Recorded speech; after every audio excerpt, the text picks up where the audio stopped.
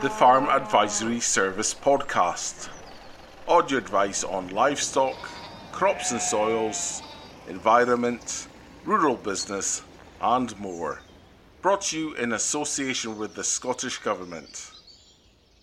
Hi, and welcome to this Farm Advisory Service Cropcast. And today we're going to be talking in quite depth about Ramularia, which is, a particular problem in our barley crops.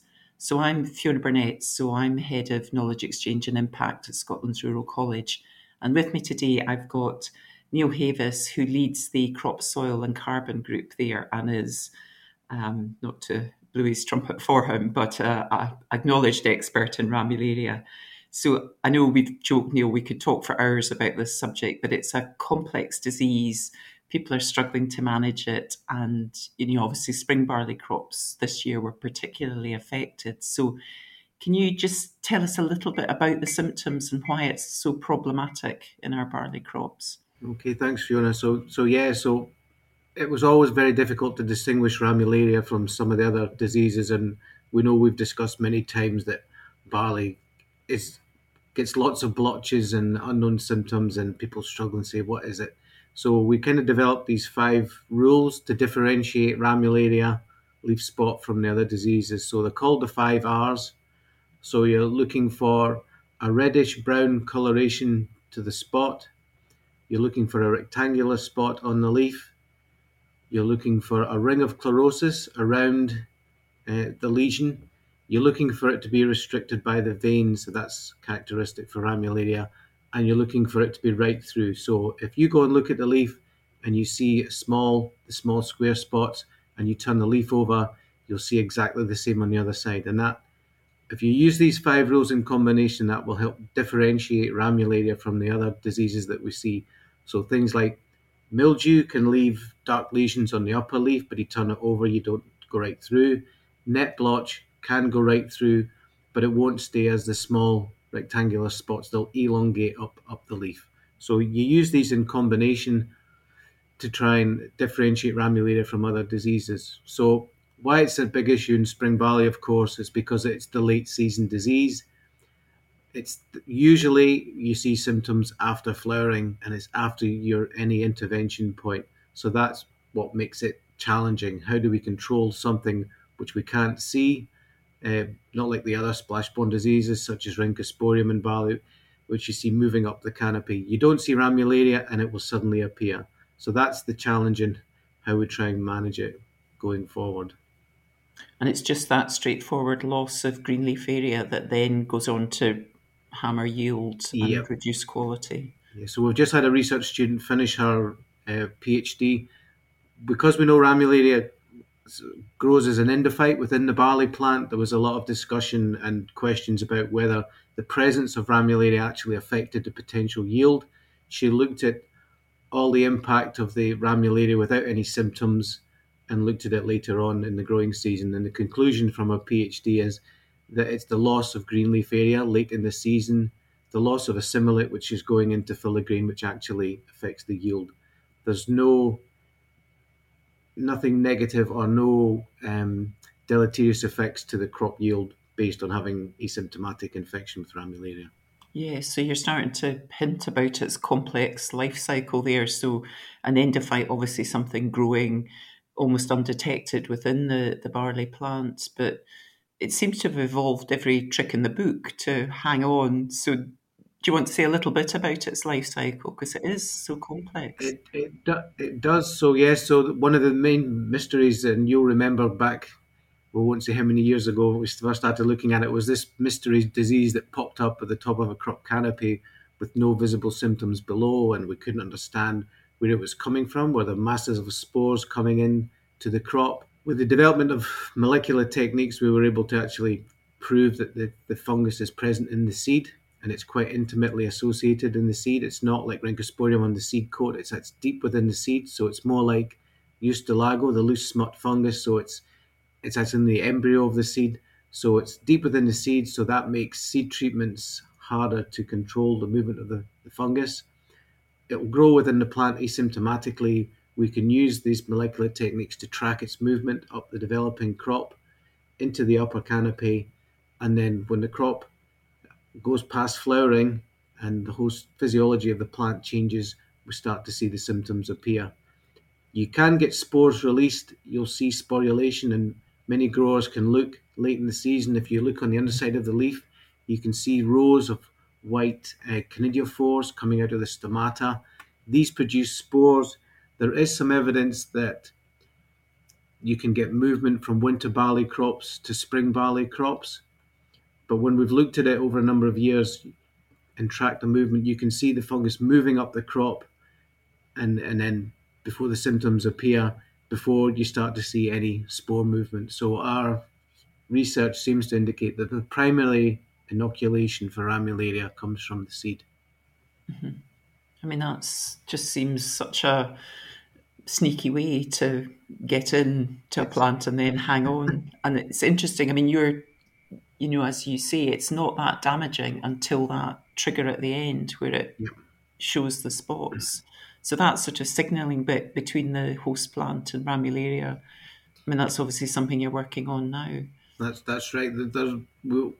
There's so much interest. We've just completed a project funded by the Danish government, funnily enough, with researchers in Denmark, looking at this whole interaction down to the molecular level to see what changes take place when you have the fungus and the host, when you actually inoculate Ramularia onto the host, and look at the changes in transport systems, changes in a lot of the molecular strategies, the defense responses in the host plant, but also in the fungus. So it's fascinating. We're just at the very start of trying to understand this relationship and the changes down to the molecular level. So we're hoping that this kind of enhanced knowledge will help in designing crop protection strategies. It may even give us leads on potential fungicides to develop in the future as well. But you're right, it's a fascinating lifestyle. And what's even more remarkable for Ramularia is it's a fungus which will infect many different plant species, including wheat, oats, and the grasses. But you'd only see the symptoms in barley. So there's a question mark about, have we inadvertently bred barley crops to be more susceptible to Ramularia? Mm-hmm. Yes, if they just didn't react as badly, the damage would be nowhere near as severe. And obviously, I mean, you can say a little bit about, how it panned out in the spring barleys and winter barleys this season. So we saw quite distinct differences. So the winter barley crops, at most of the sites, you remember last year we had an 8-week dry period and we thought we won't see that again. Well, we didn't. We saw a 4-week dry period. And as I said, we're looking at a fungus which is growing within a host plant, and it doesn't actually invade the plant cells. It's relying on having moisture present in the leaves. That dry spell just checked the growth in the winter barley, so it meant the movement up the crop was delayed. But with the spring barley crops, it was much wetter, it was warmer, the fungus was able to keep up and grow, which means we saw a lot more Ramularia in the spring barley crops than the winter barley crops this year. And I think that was probably reflected all around the country. It's probably, I think, the most reports of Ramularia we had since 2017. You remember we went down the cereals event and we were bombarded with questions and queries about Ramularia, not just from growers in Scotland, but from all around the UK. Yeah, and it's that sort of good season, bad season that makes it so hard for us and growers to know how to manage the problem. If it was consistent every year, at least we would know where we were. Absolutely. But if you go back, I mean, as pathologists, we always talk about the famous disease triangle. You need the presence of the pathogen, the susceptible host, and the right environmental conditions.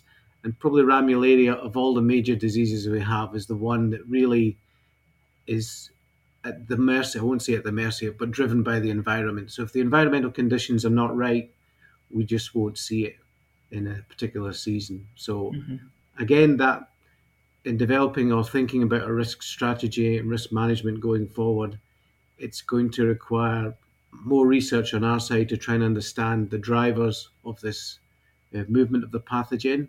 And there's already discussion with colleagues in other countries about looking at things such as soil moisture and water movement and water availability at critical growing periods in the crop, but how we then incorporate some level of forecasting for the weather as well. you'll have seen that there's a lot of interest in detecting pathogen movement, and down to molecular level, there are new companies coming to the fore. They have fast throughput. You can detect pathogen levels, and that will be a useful tool for farmers and growers in managing their crops. But still, you'll need an element of weather forecasting to try and aid and build into your management decisions. So that's going to be a challenge for us researchers going forward, is to try and incorporate these new technologies with a level of our understanding of the host pathogen interactions and with a degree of forecasting to help farmers have a better risk management scheme going forward. Yeah, no, and you're so right. I mean, it'll work well for some diseases where knowing it's there will Yep. change your management practice. But for something like Ramularia, I mean, what you're saying is always there.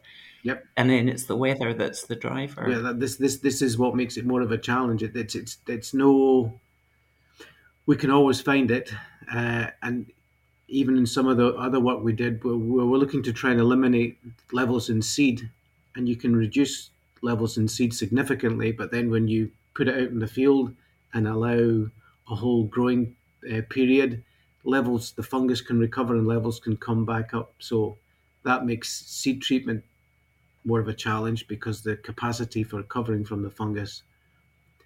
But you're right, it's all very well saying the pathogens there, but will it be an issue? Well, we can't control the weather. We'll have to use that forecasting and say, okay, the likelihood is it's the weather conditions are going to be conducive to help it move. And then we've kind of touched on it as well. The important part of filling in a barley crop, of course, is the first few weeks after flowering. And if we can hold back the Ramularia symptoms, or the Ramularia symptoms don't appear until after that. Remember, barley yield is set early on. It's not like wheat. You don't have to keep the top 3 leaves level for as long as possible. So the potential barley yield is set early on by the potential grain size. So if you can keep the leaves green long enough to fill those grains, and then if Ramularia comes in after that or much later in the season, then it won't have a significant effect on yield. And that's, funnily enough, that's some of the reports we had when we were doing research in it. But the growers on Ireland would come back and say in 2001 had really high levels of Ramularia, but nearly record yields. And again, we've heard from growers this year that they've seen Ramularia, but they've still had pretty good yields. So some of them have been lucky that when the symptoms have appeared, it's been too late to have a significant It's effect been on late yield. enough, yeah. But you can't guarantee that every year. Mm-hmm.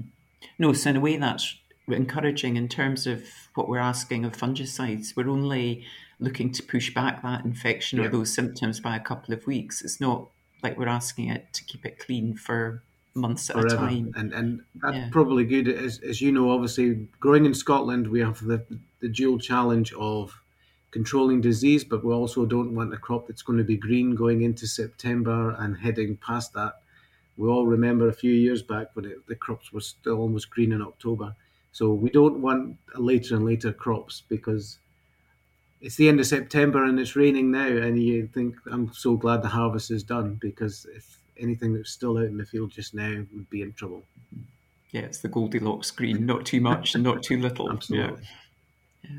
And that, we used to think about kind of stresses late in the season that again sort of seem to exacerbate the spots, but blast of sunshine and so on, or areas where maybe the crop is softer. Was any of that evident? I know that, for example, there was a bit of chat about symptoms under trees, which are absolutely not related to the trees, but could be softer growth. Or there's been a lot of discussions, a lot of ideas being advanced.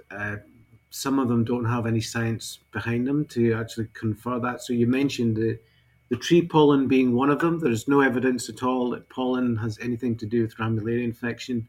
It is a fungus which is inside the plant. So the tree pollen being on the outside of the leaf is going to have no effect on it at all. The major stresses that we've found can influence Ramularia infection have been drought and waterlogging, and you mentioned the light stress. So the evidence is that the rapid change from cloudy conditions to bright sunlight, in the same way that our bodies don't respond well to rapid changes in light, neither does the plant. And if the oxidative system in the plant is not able to cope with that, it can produce something called free radicals. They can damage the cells. and the Ramularia picks up on the cells being damaged, and that will accelerate the producing of toxins and the formation of symptoms. But the drought stress is something I guess we'll be looking at going forward. Is going to potentially be an issue. We mentioned waterlogging. We saw it in 2012 at our trial sites. At one waterlogged site, we saw symptoms before flowering, and that's very unusual for Scotland. A few years back, there was quite a few reports coming down from England and Wales and other countries saying they were seeing symptoms pre-flowering. We always tend to take them with a pinch of salt, shall we say. We like to see samples. We like to actually see it for ourselves. As I said, we said at the start of the Cropcast, there's lots of other diseases which can be mistaken. There's lots of other symptoms which appear. So don't always immediately assume it's Ramularia. My rule of thumb is if it's pre-flowering in the crop, you have to have a good look and rule out all the other potential possibles as well. But those are the major stresses. And again, as I said before, the stress is at a point at which you can't really intervene or spray anything. So you just have to take it as it comes. Manage your crop well up until that point and hope it's sufficiently robust enough to fight off or not be affected too much by the symptoms. Mm-hmm. And some of those stresses, I mean, obviously we know parts of Germany, for example, with high temperatures have particular issues. So how did it play out over the rest of Europe this year? So what we see and what we've seen when in previous years, the same as previous years, is the high temperatures. All of these factors do is accelerate senescence in the host plant. So what happens is on the research side, if you're looking for symptoms, you get rapid senescence development. So if you're trying to take a snapshot of Ramularia, you can have symptoms coming in fast and they can come literally in days, but then within another week, the crop is senesced completely. So that tends to have, like we said before, if it's not too early in the crop, it won't have such a significant effect on yield. But I think we've seen across most of Europe this year that Ramularia has been an issue. So again, it's coming to the fore and there's questions being asked. We saw this in Ireland as well. They didn't have so much a problem with winter barley, but spring barley, it's a big issue. You mentioned Germany. That's the example we always look to. In southern Germany, the Ramularia comes fast and it can come very rapidly, but on a stressed, rapidly senescing crop. Whereas in Scotland, in a normal year, we would have 2 or 3 weeks post-flowering when symptoms start to appear and they can start affecting yield. And we've talked now around some of those sort of drivers of Ramularia, so really strongly weather-driven. And we obviously had the hope that there would be a good risk prediction system for growers. And life is never that simple. And we thought leaf wetness is clearly part of what you're talking about here. But, you know, where is the work with building a risk assessment and, you know, putting all these known stresses together into that ability to say this is going to be a year where we need to worry? Yeah, so as you said, we did a lot of work and we looked at leaf wetness primarily at stem extension. And within a season, it will give you a good feel for which potential site is wetter than the others, what sites are more likely to get Ramularia. But when you look across years and you're trying to build something, a mathematical model, the relationship becomes much more loose. So it was felt that single parameter was not enough. So as I said before, we're starting to look at other things and looking again at water and moisture availability to the crop, just longer than that 2-week period at stem extension, but looking at the water relations for the crop around about a 2-month period from just before first node appearance till almost flag leaf occurrence. So we're looking at that. As I say, we're working with colleagues in other countries, exploring some of the historical data we have to see if we can come up with a better risk forecast.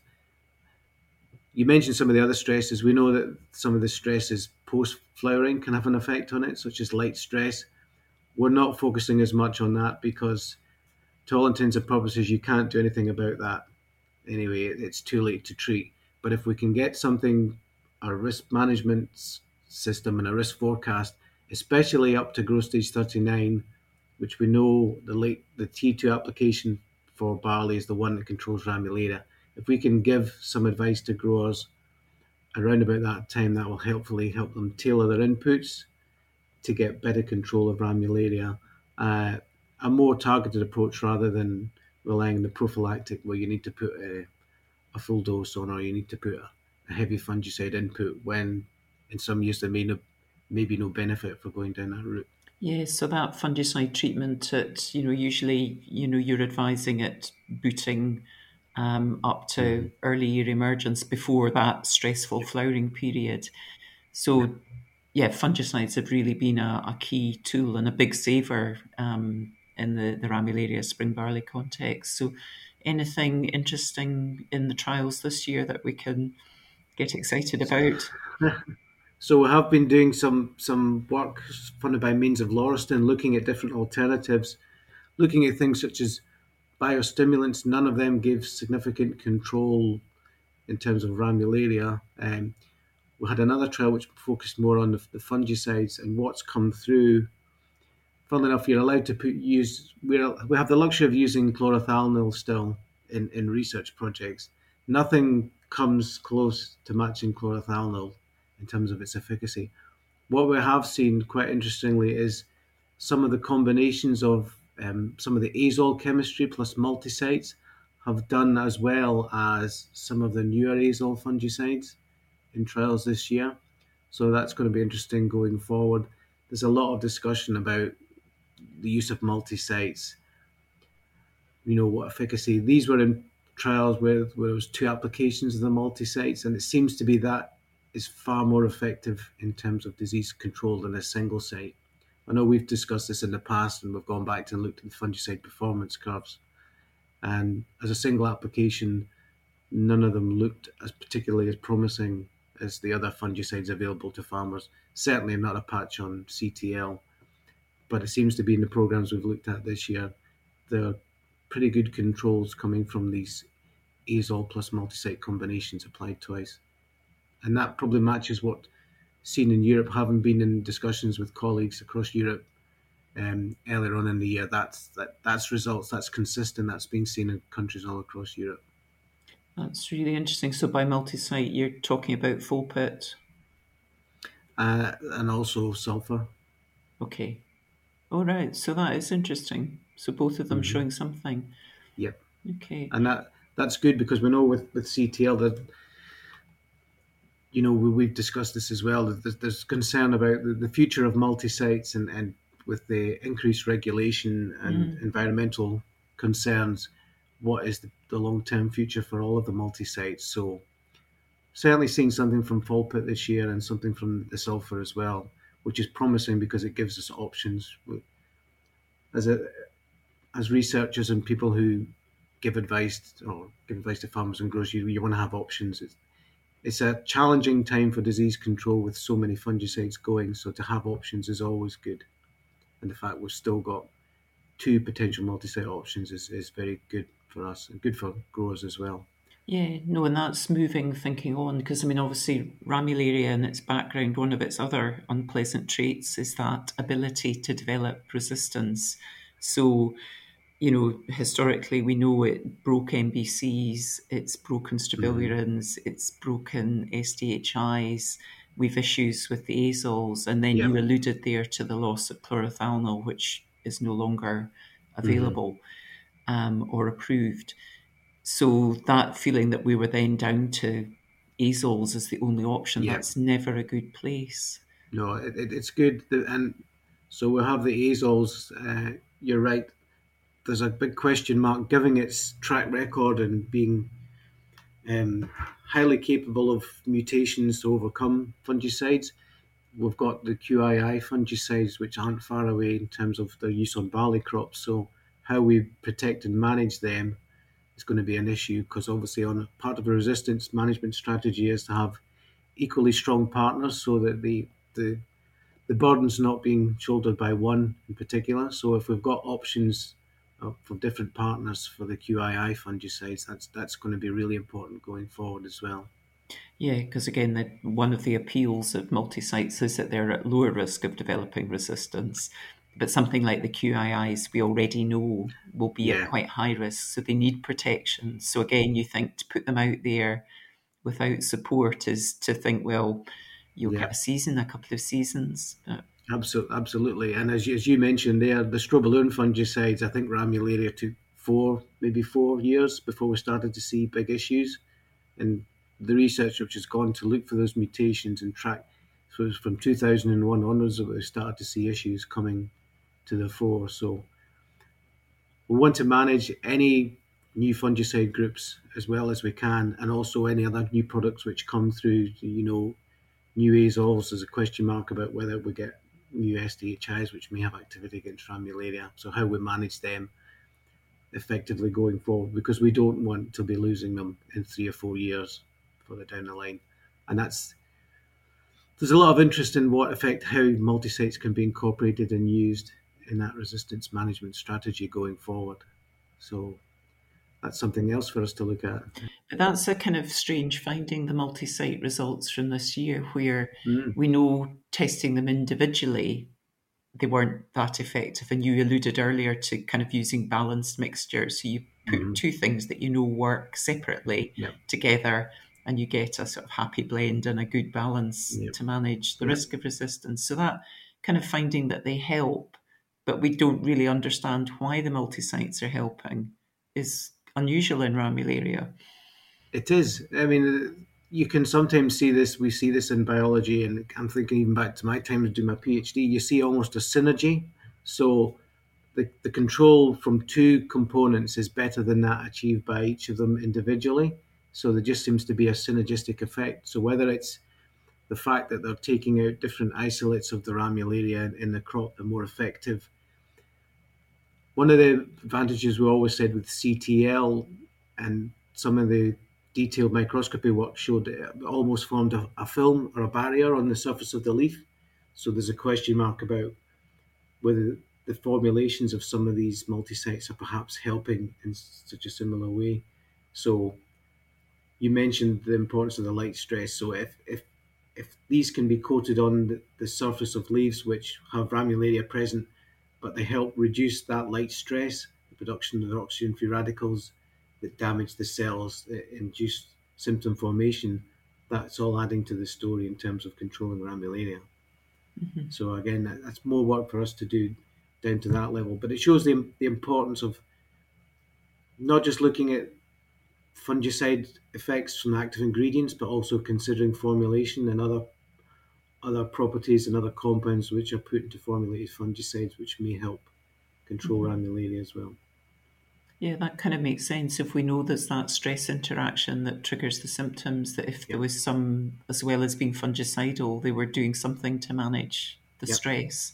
And and let's face it, as an end result, we don't really mind how we get there, so long as we get less Ramularia. Yeah, I mean, as we say, for farmers and growers, they're quite happy to know that Ramularia is being controlled, and they can leave it up to us to spend a few years digging about and actually highlighting what part is contributing to the best control.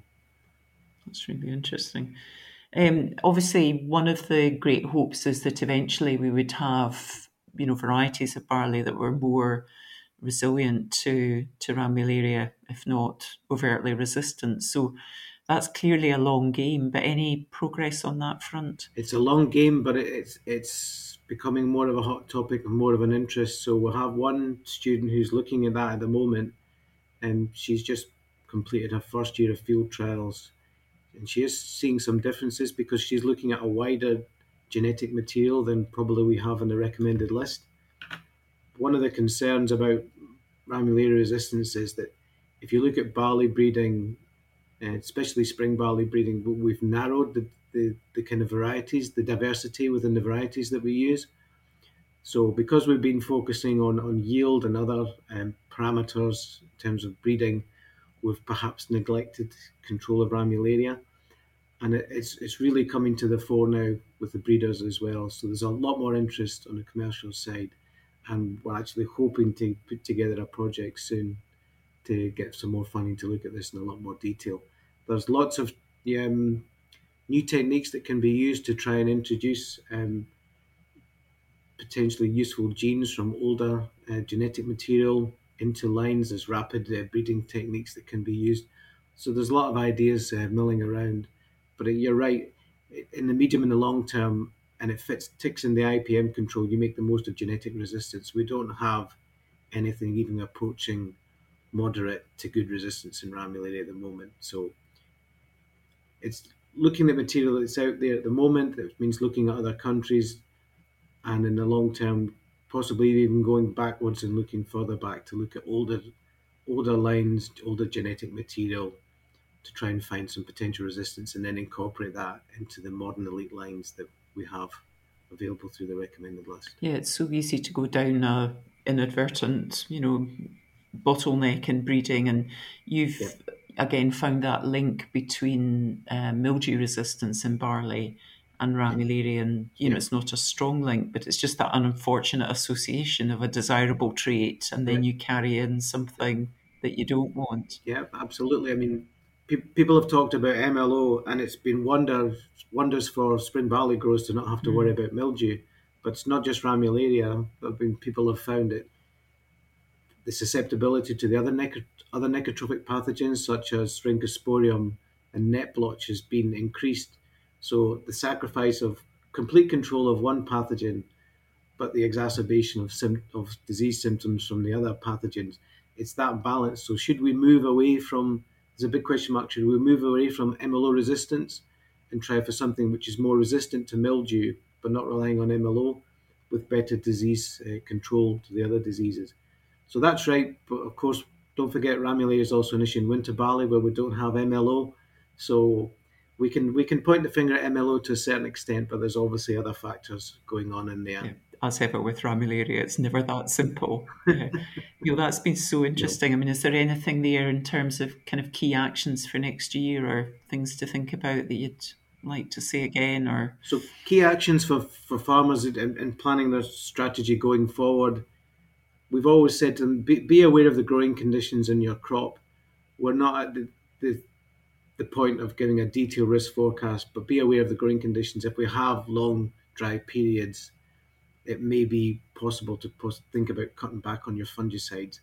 Look at the fungicide performance data, which will come out from HDB this year. We've run 2 fungicide performance trials from them. That will give you an up-to-date information on what the kind of levels of control you can get from the major fungicides to Ramularia.